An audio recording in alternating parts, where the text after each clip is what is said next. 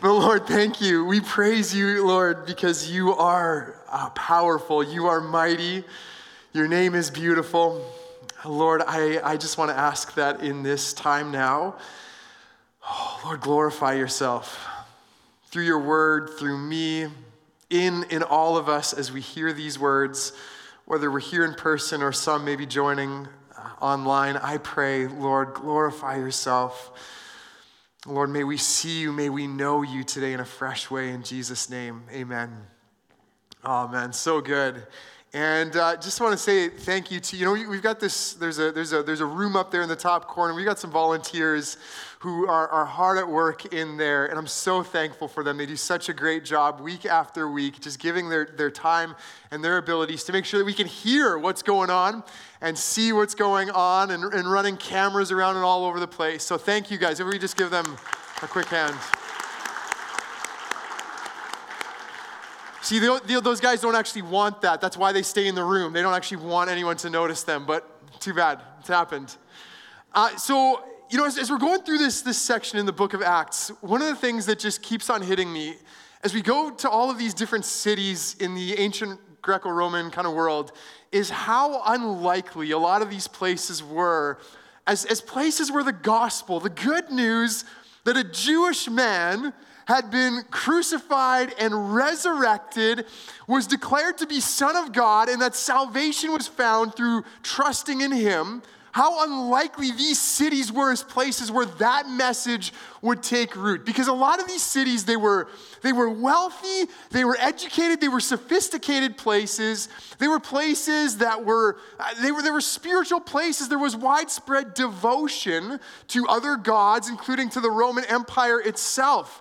And yet these are places where the church grew and the gospel expanded. And I think that gives us hope for our day as well. Because Greater Vancouver seems like a hard place to me oftentimes. A place that seems unlikely, a wealthy, educated, sophisticated, spiritual, but not religious kind of city. And there's a difference, of course, because in Paul's day, the good news was actually news. People hadn't heard it before, so it was fresh. Whereas today, a lot of people, the struggle is that a lot of people think that they know what the gospel is. They think they know what Christian faith is, and they've kind of dismissed it on the basis of that. And I think that as our culture moves further and further away from any semblance of Christian faith, as our world gets darker, the light is going to become brighter, and people are going to be able to hear the good news again as news in a fresh way. But in any case, the fact that the gospel transformed lives back then in cities like those means that the gospel can transform lives today in cities like ours, and that gives me hope. And I think about that again as we come to the city we're in this week, which is Ephesus. And Nate talked about this a little bit last week, but just to give you a little background of this city of Ephesus, and then we'll get into the text. Ephesus was a major, major city. It was either the third or fourth biggest city in the Roman Empire at the time, just behind Rome and Alexandria in Egypt. After that was Ephesus. Major city. Prominent in the city was the temple to the goddess Artemis. This was actually one of the seven wonders of the ancient world. It was 4 times bigger than the Parthenon in Athens. So you kind of know about Athens, you know about the temples there. Ephesus, far larger, far more significant. Ephesus was on a seaport on the west end of what is modern-day Turkey. So very central city commercially, lots of money coming through there. Also was a city that already 80 years before Paul was kind of designated as a center for the Roman imperial cult. So people worshiping the Roman Empire, worshiping past Roman emperors as divine. That kind of thing was happening in Ephesus. So it was, in terms of commercial, political, religious kind of realms, this was a central city. And yet, in the first century, this city also became perhaps the center for Christian faith. The church here became perhaps the leading church in the first century. Paul spent 2.5 years here, as we'll see in the text. It's quite a long time for Paul. After he left, he entrusted leadership of the church to Timothy, his young protege. And then years later, according to church tradition, John, the disciple John, ends up becoming the leader of this church. And according to that same tradition, Mary, the mother of Jesus, ends up settling in Ephesus as well. One author talks about how incredible it would be to spend Christmas in Ephesus with Mary there, right, in the congregation.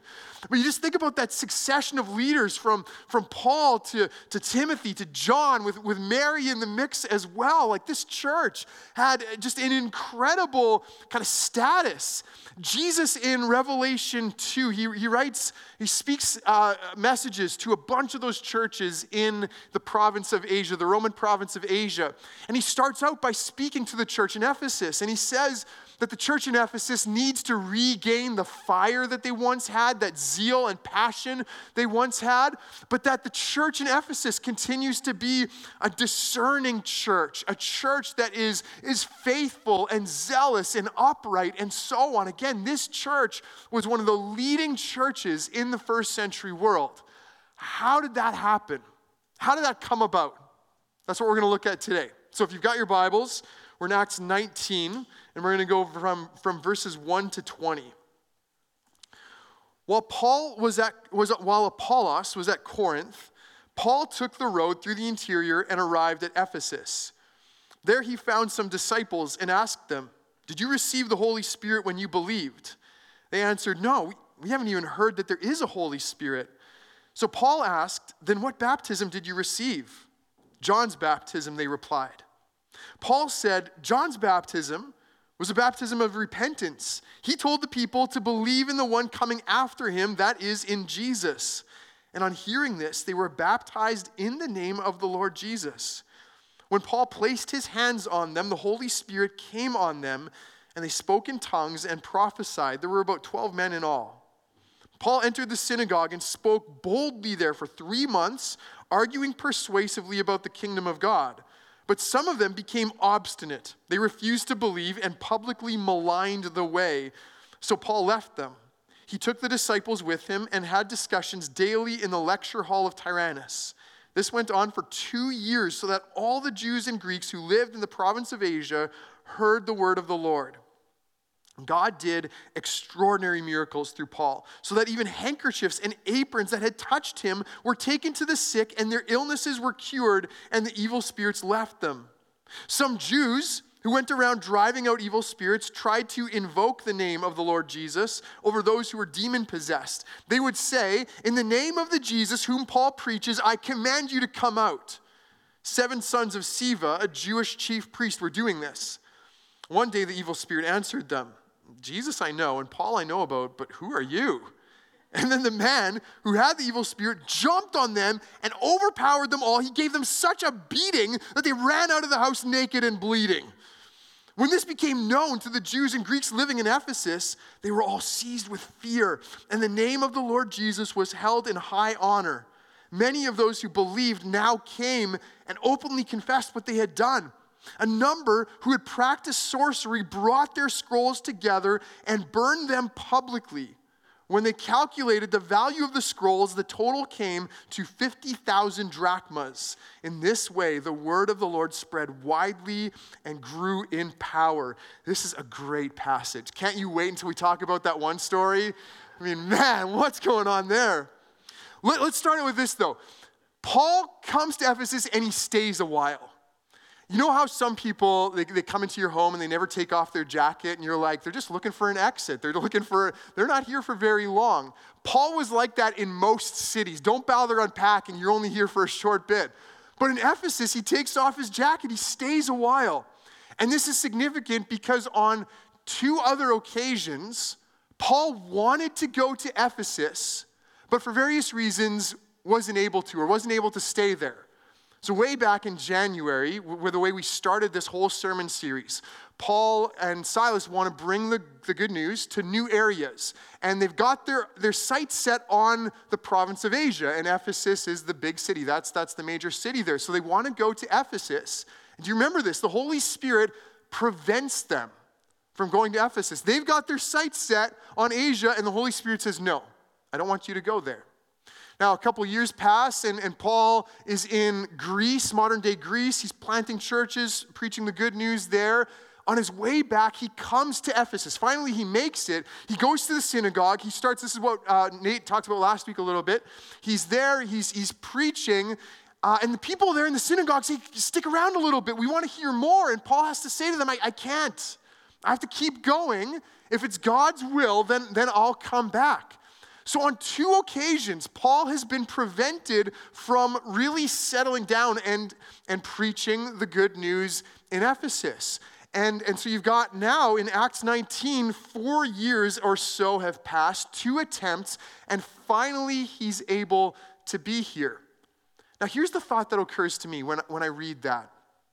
Was Paul's desire to go to Ephesus those other occasions, was that a good desire? Of course it was. Was it God's desire? Was it even something that would honor the Lord for him to go to Ephesus and preach the good news? Yes, I believe it was. And yet on 2 occasions, God essentially said, not yet. Does that not speak to some of us who have longings and desires that are good, that are even from the Lord, and yet, for whatever reason, they're not finding their fulfillment? And we can get frustrated with this, can't we? We could come to God and we could say, God, what are you waiting for? Why aren't you doing this thing? It's a good thing. I believe it's from you. Why aren't you doing it yet? We might say to him, God, I crunched all the numbers. I ran it through my model, my simulation. There's nothing to lose here. It's all good. What are you waiting for? And yet God might still say, not yet. Maybe one possibility is because you're actually not ready yet. Because God's got more work to do in you to prepare you, to shape you and form you so that you can be the kind of person who is actually able to live out that longing, that desire, that kingdom desire that you have. He's saying not yet because he's got more preparation to do in you. And I wonder if that was actually what was happening for Paul in those years in between the dream, the desire, and the fulfillment. In the meantime, I think God was doing a work preparing him. See, Ephesus ends up being, you could say, the climax of Paul's ministry. It's the last church in the book of Acts that we read of him planting. So this is kind of the last one. He seems to have a kind of an anointing to a degree that maybe is unparalleled earlier on. And as we already talked about, his ministry here has a bigger impact, maybe than anywhere else, where the word spreads widely. This becomes one of the leading churches, right? So the impact he has here is huge. And I think what you see in the previous chapters of Acts is how God is preparing him for ministry in Ephesus. Think about Thessalonica, where Paul is exposed to the idolatrous pull of the Roman Empire. You think about Corinth, where Paul experiences being overwhelmed and overmatched and needing to rely on God's power for renewal. Think about Philippi, where Paul is confronted with demonic forces. Or you think about Athens, where you have this clash of worldviews. All of those things, all of those lessons kind of coalesce in Ephesus. All of that comes together. You see what I mean? That there's this preparation that God is doing in Paul. And I think that's an encouragement for us as well. Don't lose heart. Don't lose heart if you've got a good desire, but it hasn't reached its fulfillment yet. God's at work in you. We're impatient. We want what we want, and we want it right now. But we live in this instant gratification society, and God is not like that. He's patient. He plays the long game. He's got the big picture in view. And so he's at work in us, in the meantime, in that space, in between dream and fulfillment, preparing us, forming us, shaping us for a ministry that we wouldn't be ready for otherwise. And what we see in the rest of this text is really how God has used all of this preparation, all of this time to kind of get Paul ready for ministry in Ephesus, both in his ministry of the word and his teaching, as well as in his ministry of works and some of the miracles that happen here. So let's talk about the word. Let's talk about his teaching ministry. I won't spend a lot of time on the first 7 verses, but Paul meets these 12 guys who know a little bit about Jesus. They don't know anything about the Holy Spirit. They've been baptized with John the Baptist's baptism. It's a mouthful. John the Baptist, his baptism and his ministry was all about preparing people for Jesus, getting people ready for Jesus. So these guys, they're not closed to the good news at all. They're just behind the times. I have this, I never did this, but I remember friends' siblings who ordered CDs off of like Columbia Record Company. Does that sound familiar to anybody? You get like the mail order CDs coming in. It's like guys doing that in 2023 because they haven't heard of Spotify, right? That's basically what's happening with these guys. They're just behind the times. They're not opposed. They just don't know. And so when Paul tells them, hey, actually the Messiah has come. Jesus is the Messiah. He's the one that you've been waiting for. They receive that. They believe it. They are filled with the Holy Spirit. They speak in tongues, which is what happens to the disciples in Acts 2. That doesn't mean, by the way, that if you have the Holy Spirit, you will speak in tongues. We see that very clearly from Paul's teaching in 1 Corinthians, other parts of Acts. These two things don't always go hand in hand. It also doesn't mean, as some people think it means, that the Holy Spirit's filling is like a second blessing further down the road. Because in other points of Acts, you see the Holy Spirit coming before baptism, after, during. There's not like a pattern all the way throughout. The point is that these 12 guys, they trust in Jesus and they become fully incorporated into the people of God. They are all in. They form the nucleus of this church in Ephesus. So Paul is teaching and training them. He is also teaching and persuading people who aren't yet believers. So he goes to the synagogue. That's where he always goes first. And he preaches there for 3 whole months. That's way longer than Paul usually gets. He usually gets 2 weeks. The first week, they're like, that's interesting, tell us more. Second week, they say, you need to die now. That's usually Paul's pattern. But here, he ends up staying quite a while, maybe because he had been there previously. He'd whetted their appetites a little bit. So he gets 3 months, but eventually the leaders of the synagogue realize that what this guy's talking about does not work with the status quo. And so they say, you got to get out of here. We're going to kill you soon. So Paul leaves, and he goes to the lecture hall of Tyrannus. This would have been something like a public teaching center, philosophical learning. And Paul gets some space there, and for 2 years, he ends up having discussions, answering questions, teaching about Jesus there. He finds a place that is accessible to outsiders and a place where he's free to say what he needs to say. I actually think there's something of a paradigm there. There's a lesson for churches, especially churches that have space, that have church buildings, for example. You know, some church buildings become like temples. They're closed to outsiders and they're shrouded in mystery. They're very intimidating places to go. There are other churches that use their church buildings just like community centers. Like anybody can rent the space to do whatever they want. There's not necessarily any connection with Jesus. And I really like how we've approached using this building, which isn't surprising. If I'm the pastor, I should like how we've used this. But I see that what we're doing is exactly that. We're trying to create space for people from our community, from people who aren't yet followers of Jesus, to come in, to hear gospel teaching, to be able to ask questions, to have discussions.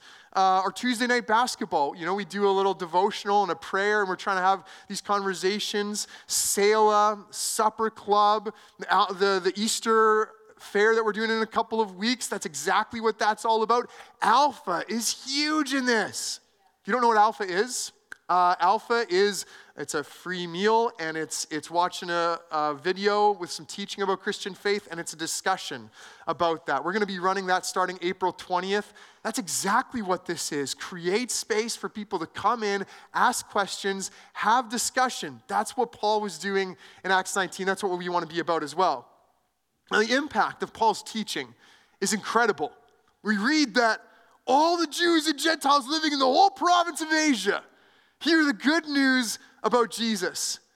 Now, that's probably not because every single person makes a pilgrimage to the lecture hall of Tyrannus in Ephesus during those 2 years.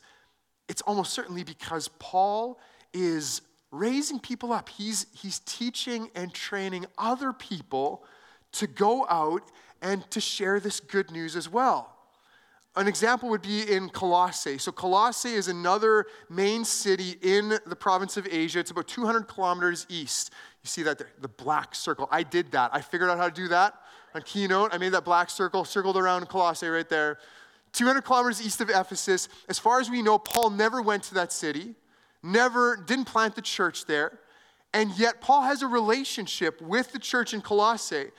The person who actually did plant the church is a guy named Epaphras. And Paul says in Colossians 1, he writes to the Colossians, and he talks about Epaphras, our dear fellow servant, who is a faithful minister of Christ on our behalf.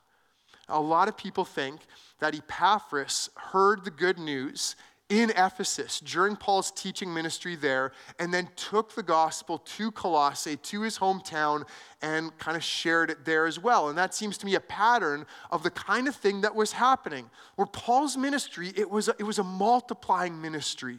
It wasn't just that people came and listened to him. It's that he was going out and he was teaching and training and equipping other people as well. I think this too has major implications for the church.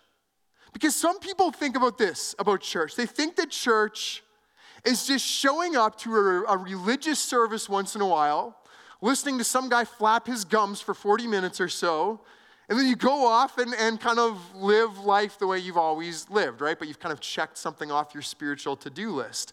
I want to barf in my mouth when I hear that. That's not what church is. You know, Paul writes in Ephesians, he says that Christ has given the church leaders, like pastors and teachers and evangelists and prophets and apostles. He's given the church leaders to equip his people for works of service so that the body of Christ may be built up. See, that's what I'm called to do. That's what Jaylene and Nate and Tati and others are called to do. That's what our elders are called to do, to equip you. See, if all this is a bunch of people showing up to hear me talk a little bit, what's the point? If my ministry isn't equipping you to go out and to build up the body of Christ and make Jesus known, then what am I doing? Like, this has to be about the whole body of Christ being mobilized, equipped, empowered. You have a ministry. If you are a follower of Jesus, you have a ministry. You have gifts. You need to use those. You need to serve the Lord. You need to build up the church. If you have been a follower of Jesus for any period of time and you're not involved in discipling and building others up, something has gone wrong. Your growth has gotten stunted or stalled out at some point. It doesn't mean that you're constantly meeting people one-on-one and having these formal discipleship kind of relationships, but it could be that, and that's great. But in one way or another, you are building others up, teaching others, helping others see who Jesus is and to follow him more closely. That's the calling. I think that's what we see in Paul. I think that's a kind of maturing ministry, is that he is growing in that equipping. He is growing in the way that the ministry is multiplying, and it has this tremendous impact where so many people are trusting in the Lord. So God's used that preparation from all of those experiences beforehand in terms of his teaching. He's also done it through the ministry of his works. Even Luke is kind of surprised by what God does through Paul, right? He says that God did extraordinary miracles through Paul. I don't know about you, but I feel like miracles are kind of extraordinary in the first place, right? Like that's pretty special, but Luke says they were especially special. They were strangely strange. They were extraordinarily extraordinary, these miracles. And no kidding, because sweat rags that had touched Paul with his sweat, that's probably what the aprons and handkerchiefs were, by the way. It was like his sweat rags that he would have used while doing his tent making work, according to those Greek words and the vocabulary there. So these sweat rags, they've got his sweat on them, and people are like, can I touch Paul's sweat, please? Like that's what, and they're getting healed from that. That's crazy. It's kind of gross, right? Like for some people, hygiene is a really big deal. You don't really want to go there. I read a story a couple weeks ago about this wealthy tech entrepreneur who was on an airplane, and the woman sitting next to him worked for a pharmaceutical company, and she was wearing a mask. And they got into this whole, he's not a mask guy, and they got into this whole like debate and discussion, and he offered her $100,000 if she would take off her mask for the rest of the flight. And she didn't do it. I mean, she's got strong convictions, obviously, but I'm going to wear a mask on my next flight just to see, I want to see if I can make this work, $100,000 is incredible. These guys are not bothered at all by hygiene. That's not going to stop them. I think about, it's kind of similar to that woman who touches the edge of Jesus' garment and is healed. Or even in Acts 5 where Peter just walks along and his shadow, if it touches the sick, apparently they're getting healed. It's like this whole other level of anointing for healing that's going on here. How did that happen for Paul? How did he get to that place where his sweat is somehow healing people? I think the next story actually does give us some insight on this. And you need to know some things about Ephesus so that this story makes a little bit more sense. Ephesus, in addition to being the center for all of those other things we talked about, Ephesus was also the center in the ancient world for magic. And we're not talking about like my kids got this like magic set. They have all these magic tricks that my mom figured out in 10 seconds yesterday. Not talking about that kind of magic. We're talking about people believing that certain formulas, certain names especially of supernatural beings, gods, deities, that kind of thing, that if you say those names correctly and with certain other words that you can cast curses on your enemies, bring blessings on yourself. You can kind of manipulate the supernatural to your own ends. That's kind of like the magic we're talking about. Ephesus was the center for this. There's a collection, even ancient collection of magical formulas. It's called the Ephesian scripts because of how closely Ephesus was connected to this. And the Jews in Ephesus as well had kind of developed their own brand of magic. They'd put their Jewish faith together with these magical, kind of this magical worldview, and had kind of gained some notoriety because of this. So all of that is in the background here, where you get these 7 Jewish men who are sons of a supposedly chief priest named Siva, and they hear or see Paul using the name of Jesus to drive out demons. And all of a sudden they've got bells ringing. They're like, oh, this is a new venture for us. This could gain some more money, some more notoriety. This name of this guy named Jesus is an especially powerful name. They've seen what Paul can do. They think if we do that, we could really bump up our status. Now it's clear they don't know Jesus. They don't believe in Jesus. They don't have any relationship with Jesus. The name of Jesus is simply a means to an end for them. That's all it is. It's a means to an end. I don't have to tell you that this kind of thing happens today too, right? I mean, think about megachurch, televangelist preachers who use the name of Jesus to get other people to give them money so they can get private jets for them. They gotta have a private jet, guys. You can't do ministry. You can't do ministry without a private jet, right? So come on, give me money. I'm serious, give me money. I need a private jet. I really need this.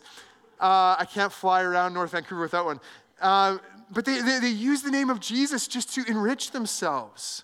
I was we got a cheap cheap subscription to Sirius satellite radio recently, and we turned to this one station that's this very well-known televangelist in the States, megachurch pastor. And sure enough, within 2 minutes, he's telling people, look, if you put your trust in God, he's going to give you a long life. You're not going to be poor anymore. You're going to die really rich and wealthy. And it's like, so is Jesus the point, or is the riches and the health the point, and Jesus is just a means to that end? You know what I mean? And we do this in subtle ways too. I mean, some of us know that we need help. We need strength in our lives from God.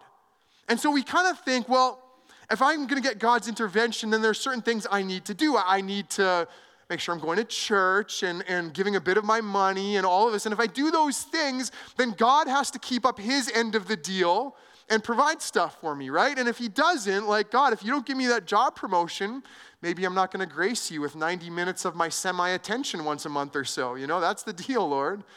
We kind of treat God that way, like a vending machine. I do this, you do the thing that I want for myself. But that's the thing with miracles versus magic. Magic is basically an attempt to manipulate the supernatural to accomplish my purposes. A miracle is an unmerited, unearned, sovereign act of God. A miracle is a blessing. Magic, that manipulation, that's disastrous. And it's disastrous for these guys, these 7 sons of Sceva, right? Because they think if we just do this, say the words that Paul said, boom goes the dynamite, demons flee, this is going to work for sure. And so they confront this demon-possessed guy and say the words, and then I think what happens next must have just been the most terrifying thing in the world, right? Like they're expecting that the demon's going to flee because they saw it happen with Paul, but instead this guy goes, I know who Jesus is. I know who Paul is, but I don't know who you are. And he turns into this like UFC like megastar, beats all 7 guys. One guy gets 7, beats them to a pulp, and just for good measure, strips off their clothing, leaving them completely humiliated. I mean, this is crazy, right? Like, and again, I just think like this is what happens when you try to manipulate God. Things don't go well. See, there's something here that comes across really clearly to me. The spiritual authority that Paul had, both in his teaching, but also in the ministry of the works, the spiritual authority he had was not because he had learned some magical formula. It's not because he had gained some techniques, developed an unbeatable strategy for driving out demons and curing illnesses. It's not because Paul had any strength or ability on his own. The spiritual authority that Paul had was rooted in relationship. It was a byproduct of intimacy, of an intimate relationship with Christ. You know, and that depth of relationship grew every time Paul experienced a cross-like rejection, every time Paul endured a cross-like persecution, every time Paul had to die to himself in a new way in order to experience the renewal of Jesus Christ, every time that happened, his relationship with Jesus was deepened. It was strengthened. And so the authority that Paul ministered with was the authority of Jesus working through him. See, the same words that these men spoke, if Paul had spoken those words, the demons would have fled. But when they came from somebody who had none of that connection with Jesus, they didn't do a thing. The demons didn't even flinch. There's a book that a guy named Rob Reimer wrote recently called Spiritual Authority. A few of our staff have read it.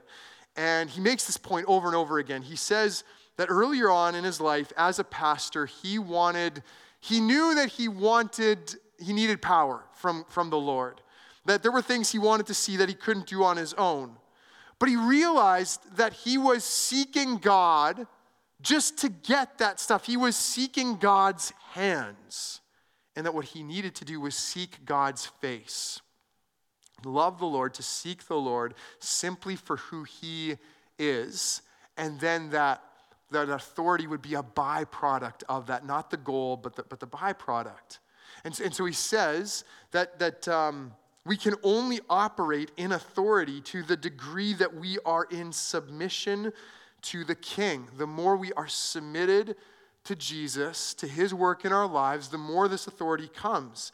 And he says, actually, what you see in the scriptures is that prayer, fasting, testing, and temptation are essential for deepening intimacy, and expanding intimacy is necessary for developing authority. This is what you see in the desert, in the wilderness, when Jesus is there for 40 days. He's fasting. He's being tempted. He does this, and then right from there, he launches into his public ministry, because all of this is increasing the authority that the incarnate Son of God has in his ministry. These things, this is what I keep on saying, that in Ephesus, you see the culmination of this. All of those tests, all of those trials, all of that rejection, all of those ways that Paul was tested and stretched and brought to the breaking point had prepared him, had developed in him this authority that he now exercises in Ephesus. See, if Paul hadn't experienced all that, I don't know if any of this would have happened. Now, the result of this encounter, look at the result of this. People hear what has happened, and they realize that the name of Jesus is not something to be trifled with. Jesus is not a tool in your toolbox. Jesus is holy. His name is holy. And so you get all these people in Ephesus who seem to have had some kind of connection with the church, who had maybe had some belief in Jesus, but they had held on to their magical practices. They had held on to some of those old things we just sang in that beautiful song about laying down our old flames to take up his fire, right? This is the reality. A lot of us, we hold on to the old stuff. We go, okay, yes, Jesus, I'll have you, but I can't let go of these other things. That was what was going on in Ephesus. People had Jesus, but they also were holding on to all this other stuff. And they realize through hearing this encounter, that doesn't work. They've got to be all in. They've got to be fully devoted to Jesus. So they hold a book burning party, which obviously book burning has a kind of a negative connotation for us because we think about government-led attempts to kind of censor things and to get everybody to give the material to them so they can burn it. That's not what's going on here, right? Paul's not going door to door forcing people to give him their magical text. It's bottom up. It's people going, I don't want this stuff anymore. I don't want to have anything to do with it. I want to be rid of it so I can be all in on Jesus. And Luke makes an interesting mention here. I guess somebody was keeping track as everybody was throwing their scrolls into the fire. He's going, that was 50 drachmas, that was 100 drachmas, or whatever. It says in the end, it was 50,000 drachmas. Now, a drachma was an average day's wage in the ancient world. So modern equivalent, if you take the minimum wage in BC, so this would be like absolute low end, low estimate, but if you took the minimum wage of BC and you multiplied that by 8 hours in a day, and you multiply that by 50,000, I did this on a calculator, you end up with something just over $6 million. That would be like absolute low end. $6 million worth of books, of magical formulas. $6 million. And see, it's not enough for these people to just stop using those scrolls. It's not enough for them to even sell them off so that, they wouldn't have them anymore, but at least they'd make a little bit of money, No, they actually just want to get rid of it altogether. They burn the scrolls. They don't even care anymore about financial profit. They just want to be done with it. This is what we see in Paul's ministry in Ephesus, is this maturing ministry where people are being trained up and discipled, where people are being healed and set free from evil, where people would gladly give up $6 million in order to pursue holiness and a deeper relationship with Jesus, we see a church that is going to become one of the shining lights in the Roman world. And again, I don't think any of that happens if Paul had gotten his wish and had gone to Ephesus 4 years before. God knew what he was doing when he said, no, not yet. And I just keep coming back to this, and I'm going to conclude with this as well.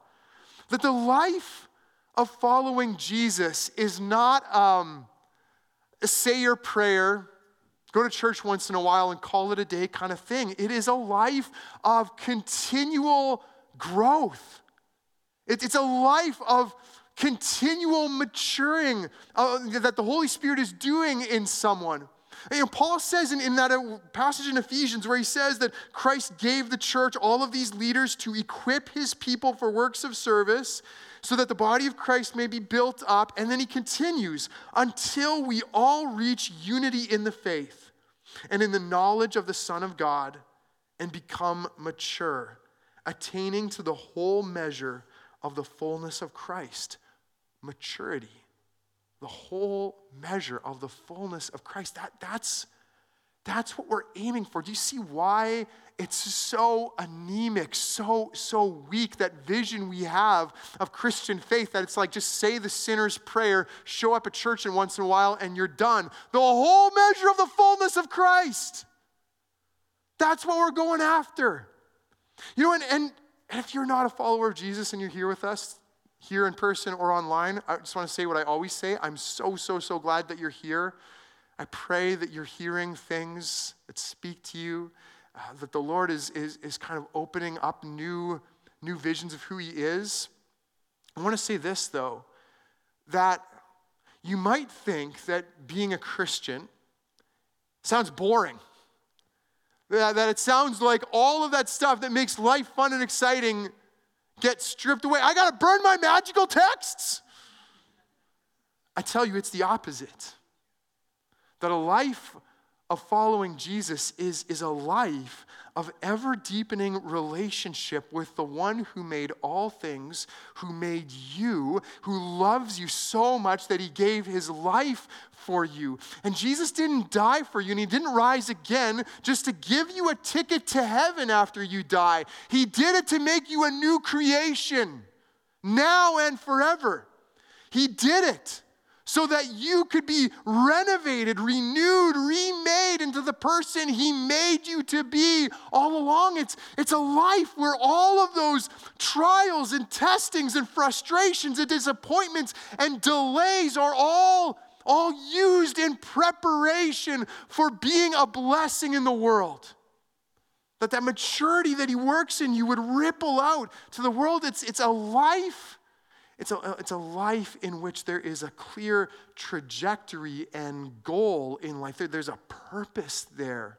This is the life that is truly worth living. See, a lot of us, we shy away from the trials and the testing and the difficulties and the delays. We don't want to go into that, We want to stay safe and comfortable. But that's when you get boring. That's when you become stagnant. That's when you stop growing. There's this term, trust the process. It's a term that came into the common vocabulary of basketball fans about 10 years ago. Because there's this team, the Philadelphia 76ers, who I cannot stand. All their players are profoundly unlikable. But the GM of the team embarked on a daring venture about 10 years ago.